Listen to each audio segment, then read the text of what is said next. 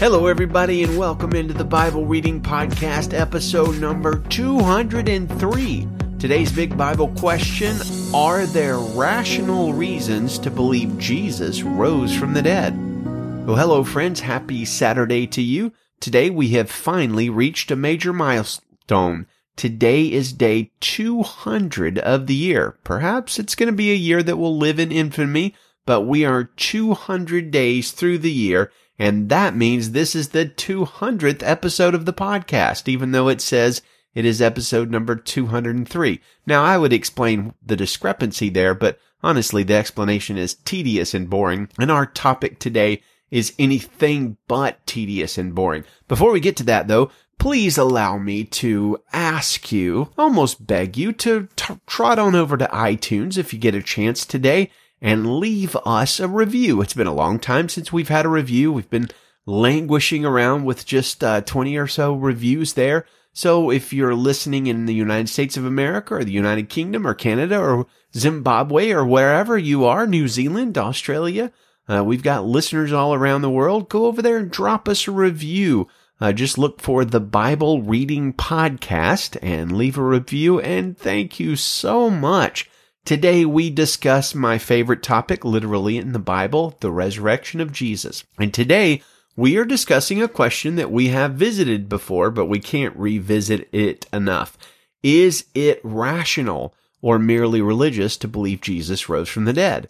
Now, I believe that a strong look at the historic evidence, yes, I said evidence, makes the case that it is rational and reasonable to believe in the resurrection. Now, can I prove it to you today with evidence beyond a shadow of a doubt? Well, no, of course I can't. Our belief is based on faith and not 10,000 pieces of irrefutable evidence. But that does not mean that faith in the resurrection of Jesus is irrational. Far from it. In fact, I firmly believe that when one actually examines the testimony of history about Jesus of Nazareth and the movement that followed him, that the factual happening of the resurrection is the most plausible and reasonable explanation for all that happened in the historical record. Now, before we discuss why, let me open with one of my favorite Tim Keller quotes that I don't believe I've ever mentioned on this podcast. Keller says, "The resurrection of Jesus was a major historical problem no matter how you looked at it. Most modern historians made the philosophical assumption that miracles simply cannot happen, and that made the claim of the resurrection highly problematic. However, if you disbelieve the resurrection, then you had the difficulty of explaining how the Christian church got started at all. If Jesus rose from the dead, then you have to accept everything he said. If he didn't rise from the dead, then why would you worry about anything he said? The issue on which everything hangs is not whether or not you like his teaching, but on whether or not he rose from the dead." That's how the first hearers who heard the reports of his resurrection felt. They knew that if it was true that he really rose from the dead, it meant we can't live our lives anymore the way we want to. It also meant we don't have to be afraid of anything. Not Roman swords, not cancer, not coronavirus. I will add into Mr. Keller's quote, nothing. If Jesus rose from the dead, it changes everything. Most people think that when it comes to Jesus' resurrection, the burden of proof is on believers to give evidence that it happened, and that's not completely the case, says Keller. The resurrection also puts a burden of proof on its non-believers. It is not enough to simply believe Jesus did not rise from the dead. You must then come up with a historically feasible alternate explanation for the birth of the church. You have to provide some other plausible account for how things began. So today, I want to talk to you about one of the reasons I believe Jesus rose from the dead. It is an argument or a reason to believe. Not that I'm going to argue with you, but I'm going to present you a set of propositions that I think point to the historicity of the resurrection of Jesus. And I call this argument the Lithuanian argument. But before we do that, let's go read the passage itself, Matthew 28, which may be my favorite chapter in the Bible. Maybe it's 1 Corinthians 15. I don't know. There's obviously a lot of great ones, but this is Matthew chapter 28, verse 1 in the Christian Standard Bible. After the Sabbath, As the first day of the week was dawning, Mary Magdalene and the other Mary went to view the tomb. There was a violent earthquake because an angel of the Lord descended from heaven and approached the tomb. He rolled back the stone and was sitting on it. His appearance was like lightning, and his clothing was as white as snow. The guards were so shaken by fear of him that they became like dead men. The angel told the women, "Don't be afraid, because I know you are looking for Jesus who was crucified. He is not here, for he is risen, just as he said. Come and see the place where he lay. Then go quickly and tell his disciples, he has risen from the dead, and indeed he is going ahead of you to Galilee. You will see him there. Listen, I have told you." So departing quickly from the tomb with fear and great joy, they ran to tell his disciples the news. Just then Jesus met them and said, "Greetings." They came up, took hold of his feet, and worshipped him. Then Jesus told them, "Do not be afraid. Go and tell my brothers to leave for Galilee, and they will see me there." As they were on their way, some of the guards came into the city and reported to the chief priests everything that had happened.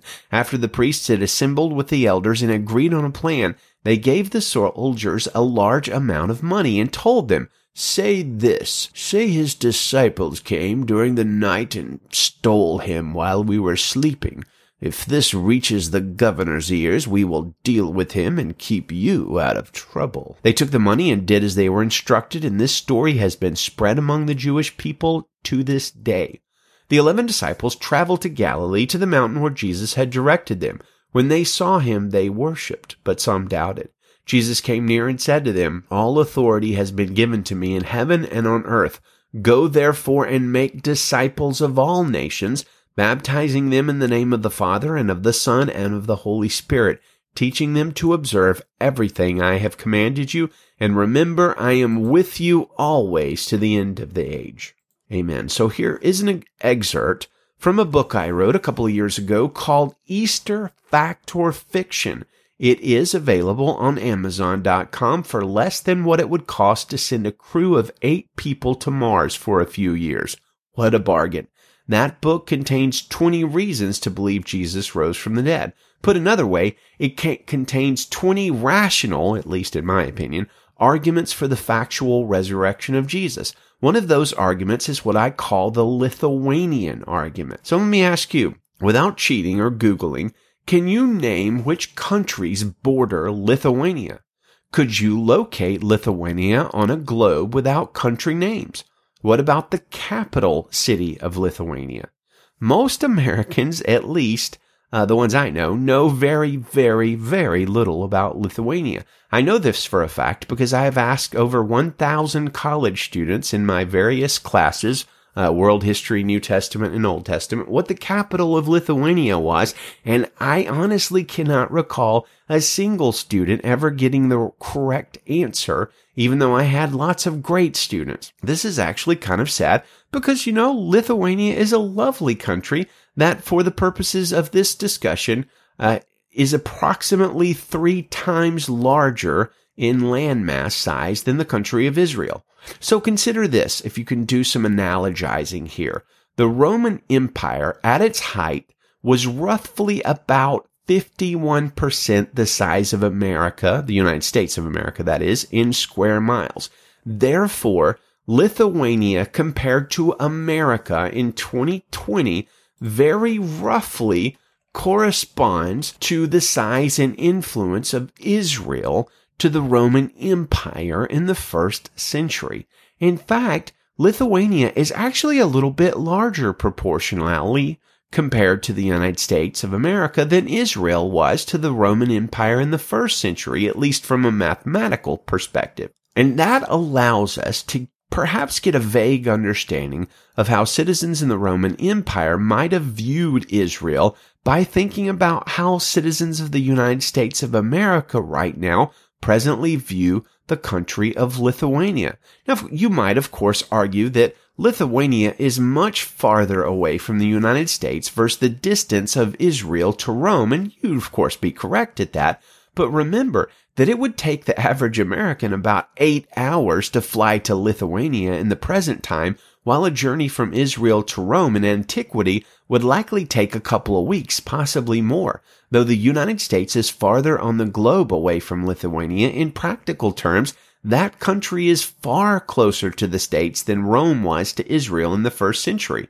Imagine then that a teacher of a new and radically different religion arose in Lithuania in the 1700s.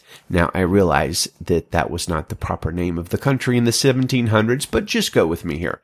Imagine that this particular teacher had no television shows, no operas, no compositions, no music, no books, art, or anything. He didn't even have any famous and important followers, and yet, within about 200 years of his ignominious death, his followers would be well on their way to dominating the religious landscape of America. Can you imagine such a crazy thing? Americans suddenly worshiping and telling others about this incredible, amazing Lithuanian teacher, a Lithuanian teacher who had never visited the United States of America in his entire lifetime. Now, this is, euphemistically or metaphorically speaking, what Jesus and his followers did. Historically and factually, a teacher and his followers from a largely unknown, small and unimportant country came to dominate an entire empire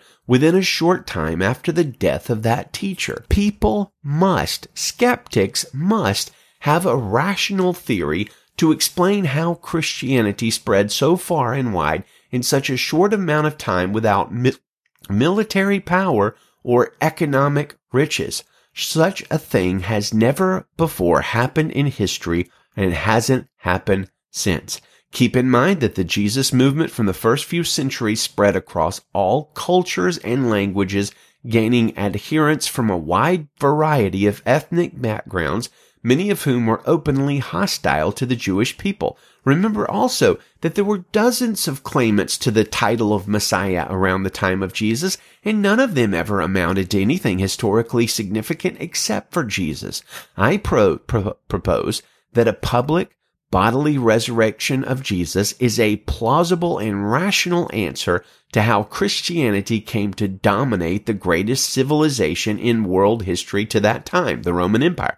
In fact, I'm honestly not sure there is another answer that could be proposed to explain the cross-cultural dominance and appeal of Christianity in the first 5 centuries AD. Skeptical theories, for instance, the one that Jesus never existed, which almost no peer-reviewed scholar, atheist or otherwise, believes, or that perhaps an impostor took his place after the crucifixion, or that the resurrection was invented by his followers, or that they hallucinated him, or even that Jesus was simply a fantastic teacher who had his reputation greatly enhanced by legendary exaggeration decades after his death. None of those things account very well for the explosion of Jesus' followers all across the world, permeating multiple cultures and languages.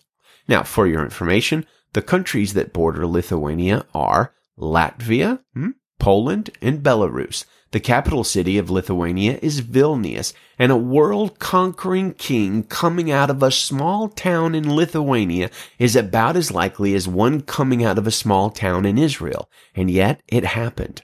Tiny, insignificant at the time, Israel produced the most famous and influential person the world has ever known. An indisputable fact that only makes sense in light of the resurrection. Perhaps you've heard skeptics raise objections about the supposed fact that nobody, of course nobody other than all of the writers of the various books eventually collated into the New Testament, nobody ever mentioned Jesus in writing during his lifetime or shortly after. First, as you will read shortly, that's quite an exaggeration. There are extant documents from over 40 people that wrote about Jesus within 150 years of his death and resurrection. Now, if that number seems a little small to you, then consider that there are only extant or currently existing works from 10 people who wrote about Tiberius Caesar within 150 years of his lifetime, and he was the emperor of Rome for over 20 years at the height of its impact. Very likely, there were many more people than 43 who actually wrote about Jesus, but many books and writings from 2,000 years ago have disappeared for a wide variety of reasons. In fact, I challenge you to find a book that is extant. In other words, we still have a copy of it that was written in the first century about a first century person. Such things are almost non-existent in the historical record. So, in keeping with our Lithuanian thought experiment, consider this. If a worker of miracles and a great teacher really did arise in Lithuania in the 1700s, even if that man were to also genuinely come back from the dead, how many Americans do you think would write about him within 100 years of his lifetime? Of those that did, how many of those writings would survive almost 2,000 years? If the Bible accounts of how Jesus lived his life are exactly true, and I believe they are, then there is very little reason nor means that the Romans or Greeks would have known about Jesus during his lifetime, because he never left the country, or even decades afterwards. In the same way that an 18th century American would be highly unlikely to write about a Lithuanian holy man, even one that did legitimately amazing miracles, a first century Greek or Roman would be highly unlikely to write about a Jewish Messiah. So, to finish up our thought experiment, it is absurd. It strains credulity to think about a Lithuanian holy man who never wrote a book. There was no picture surviving of him, stayed in his country his whole life. It strains credulity to think that the majority of Americans in the 21st century would worship such a Lithuanian holy man. Because that country, no offense to my Lithuanian friends, that country doesn't hold a vast amount of significance to the United States of America today any more than the country of Israel held a strong amount of significance to the Roman Empire of its day.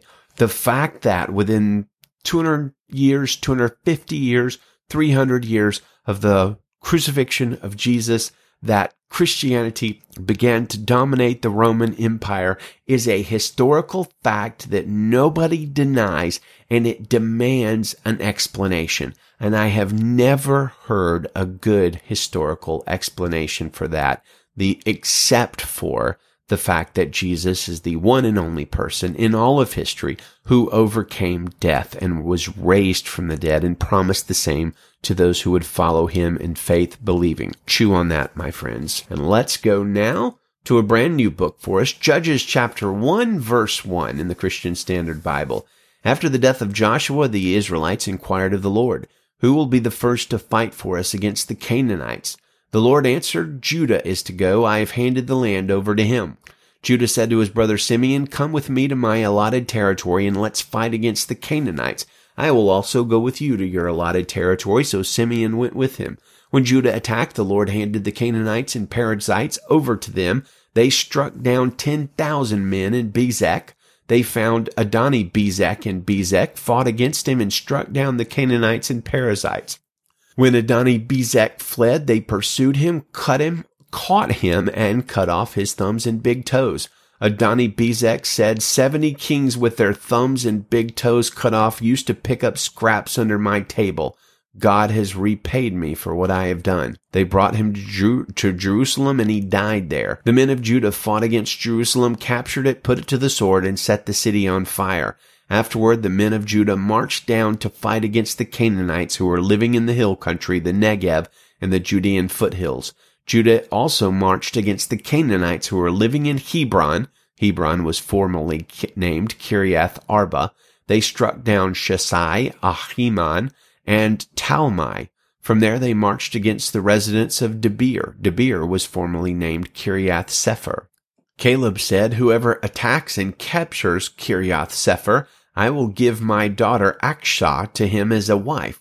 So Othniel, son of Kenaz, Caleb's youngest brother, captured it, and Caleb gave his daughter Akshah to him as his wife. When she arrived, she persuaded Othniel to ask her father for a field.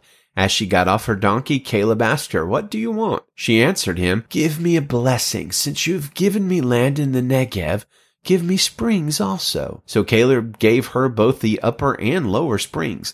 The descendants of the Kenite, Moses' father-in-law, had gone up with the men of Judah from the city of palms to the wilderness of Judah, which was in the Negev of Arad. They went to live among the people. Judah went with his brother Simeon, struck the Canaanites who were living in Zaphath, and completely destroyed the town. So they named the town Hormah. Judah captured Gaza and its territory, Ashkelon and its territory, and Ekron and its territory. The Lord was with Judah and enabled them to take possession of the hill country, but they could not drive out the people who were living in the plain because these people had iron chariots. Judah gave Hebron to Caleb just as Moses had promised. Then Caleb drove out the 3 sons of Anak who lived there.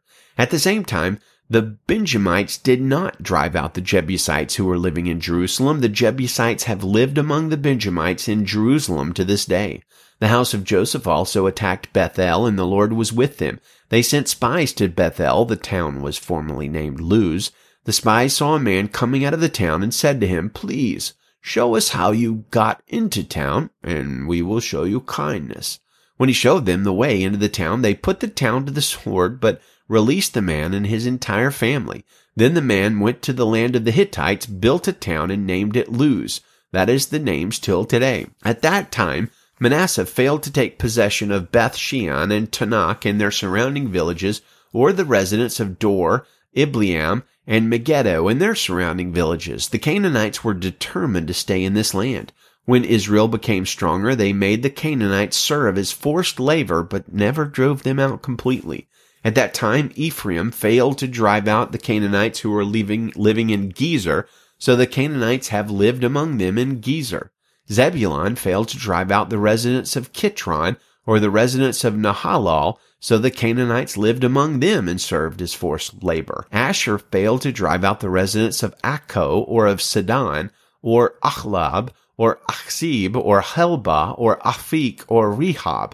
The Asherites lived among the Canaanites who were living in the land because they failed to drive them out. Naphtali did not drive out the residents of Beth Shemesh or the residents of Beth Anath. They lived among the Canaanites who were living in the land, but the residents of Beth Shemesh and Beth Anath served as their forced labor. The Amorites forced the Danites into the hill country and did not allow them to go down into the valley. The Amorites were determined to stay in Har Hares, Ajalon, and Shaalbim. When the house of Joseph got the upper hand, the Amorites were made to serve as forced labor. The territory of the Amorites extended from the Scorpion's ascent, that is, from Selah upward. Acts chapter 5, verse 1. But a man named Ananias with his wife Sapphira sold a piece of property. However, he kept back part of the proceeds with his wife's knowledge and brought a portion of it and laid it at the apostles' feet. "Ananias," Peter asked, "why has Satan filled your heart to lie to the Holy Spirit and keep back part of the proceeds of the land? Wasn't it yours while you possessed it, and after it was sold, wasn't it at your disposal? Why is it that you planned this thing in your heart? You've not lied to people, but to God." When he heard these words, Ananias dropped dead, and a great fear came on all who heard. The young men got up, wrapped his body, carried him out, and buried him. About 3 hours later, his wife came in, not knowing what had happened. "Tell me," Peter asked her, "did you sell the land for this price?" "Yes," she said, "for that price." Then Peter said to her, "Why did you agree to test the Spirit of the Lord? Look, the feet of those who have buried your husband are at the door, and they will carry you out." Instantly she dropped dead at his feet. When the young men came in, they found her dead, carried her out, and buried her beside her husband. Then great fear came on the whole church and all who heard these things. Many signs and wonders were being done among the people through the hands of the apostles. They were all together in Solomon's colonnade. No one else dared to join them, but the people spoke well of them. Believers were added to the Lord in increasing numbers, multitudes of both men and women. As a result, they would carry the sick out into the streets and lay them on cots and mats so that when Peter came by, at least his shadow might fall on some of them. In addition, a multitude came together from the towns surrounding Jerusalem, bringing the sick and those who were tormented by unclean spirits, and they were all healed. Then the high priest rose up. He and all who were with him who belonged to the party of the Sadducees were filled with jealousy. So they arrested the apostles and put them in the public jail. But an angel of the Lord opened the doors of the jail during the night, brought them out, and said, "Go and stand in the temple and tell the people all about this life." Hearing this, they entered the temple at daybreak and began to teach. When the high priest and those who were with him arrived, they convened the Sanhedrin, the full council of the Israelites, and sent orders to the jail to have them brought. But when the servants got there, they did not find them in the jail, so they returned and reported, "We found the jail securely locked with a guard standing in front of the doors, but when we opened them, we found no one inside." As the captain of the temple police and the chief priests heard these things, they were baffled about them, wondering what would come of this. Someone came and reported to them, "Look, the men you put in jail are standing in the temple and teaching the people." Then the commander went with the servants and brought them in without force, because they were afraid the people might stone them. After they brought them in, they had them stand before the Sanhedrin, and the high priest asked, "Didn't we strictly order you not to teach in this name? Look, you have filled Jerusalem with your teaching and are determined to make us guilty of this man's blood." Peter and the apostles replied, "We must obey God rather than people. The God of our ancestors raised up Jesus, whom you had murdered by hanging him on a tree. God exalted this man to his right hand as ruler and savior to give repentance to Israel and forgiveness of sins.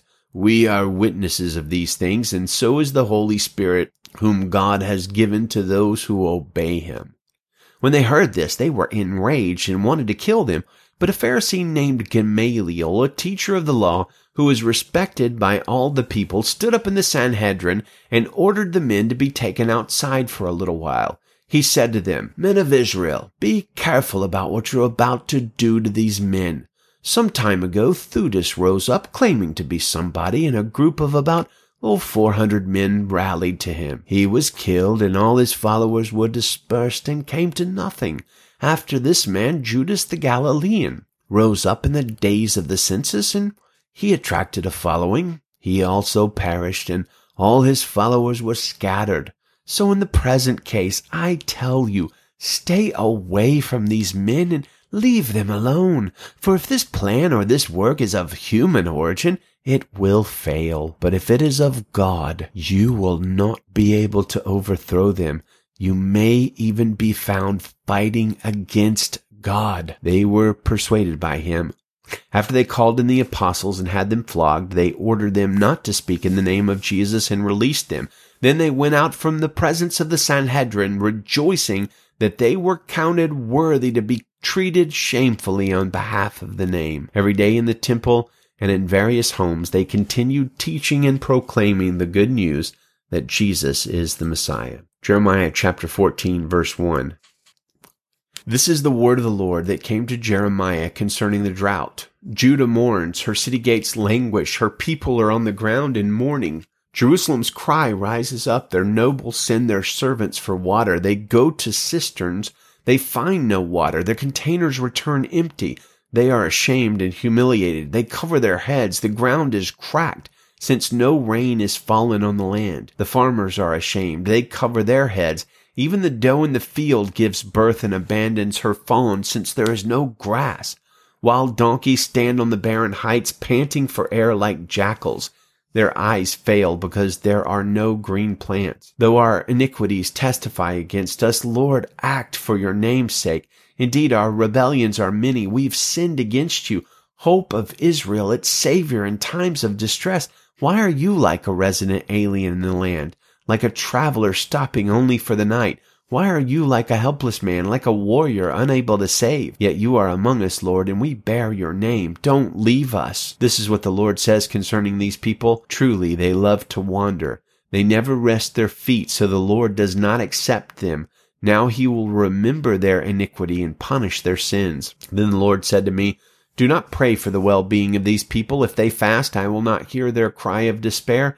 If they offer burnt and grain offering, I will not accept them. Rather, I will finish them off by sword, famine, and plague." And I replied, "Oh no, Lord God. The prophets are telling them you won't see sword or suffer famine. I will certainly give you lasting peace in this place." But the Lord said to me, "These prophets are prophesying a lie in my name. I did not send them, nor did I command them or speak to them. They are prophesying to you a false vision, worthless divination, the deceit of their own minds. Therefore, this is what the Lord says concerning the prophets who prophesy in my name, though I did not send them, and who say, 'There will never be sword or famine in this land.' By sword and famine, these prophets will meet their end. The people they are prophesying to will be thrown into the streets of Jerusalem because of the famine and the sword. There will be no one to bury them. They, their wives, their sons, and their daughters, I will pour out their own evil on them. You are to speak this word to them. Let my eyes overflow with tears day and night. They may not stop, for my dearest people have been destroyed by a crushing blow, an extremely severe wound. If I go out to the field, look, those slain by the sword. If I enter the city, look, those ill from famine. For both prophet and priest travel to a land they do not know. Have you completely rejected Judah? Do you detest Zion? Why do you strike us with no hope of healing for us? We hoped for peace, but there was nothing good, for a time of healing, but there was only terror. We acknowledge our wickedness, Lord, the iniquity of our ancestors. Indeed, we have sinned against you. For your name's sake, don't despise us. Don't disdain your glorious throne. Remember your covenant with us. Do not break it. Can any of the worthless idols of the nations bring rain, or can the skies alone give showers? Are you not the Lord our God? We therefore put our hope in you, for you have done all these things. Amen. Bless the Lord. Dear friends, may it be a blessed Saturday for you. Good day and Godspeed.